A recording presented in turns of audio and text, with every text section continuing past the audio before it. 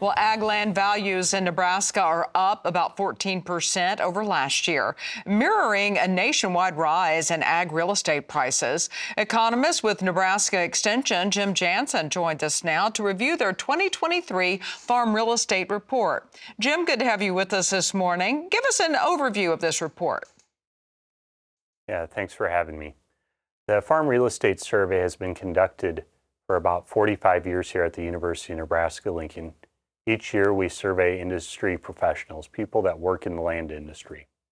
Part of their findings, we summarize changes in farm real estate values related to land values, the market value of land across Nebraska, in addition to the cash rental rates across Nebraska.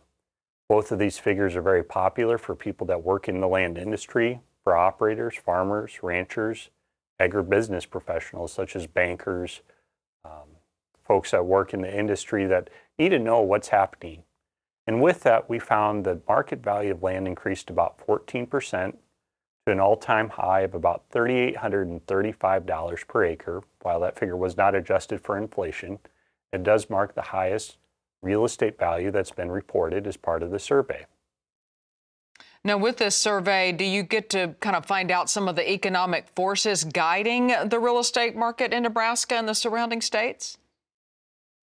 Yes, so we term an economic force as a factor, something that's impacting the decision making, the folks that are working in the industry, whether landowners, operators, landlords, tenants, whatever the case might be. What are the things that are weighing down or leading to the increase in the market value of land?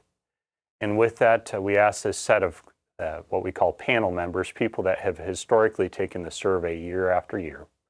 And what we found is the current commodity prices, livestock prices, financial health of operators, in addition to the desire for growth to increase the size of one operation, as the leading forces or indicators that are growing the market value of land across Nebraska. There was some concern expressed related to current state of real estate taxes, farm input expenses, as well as interest rates.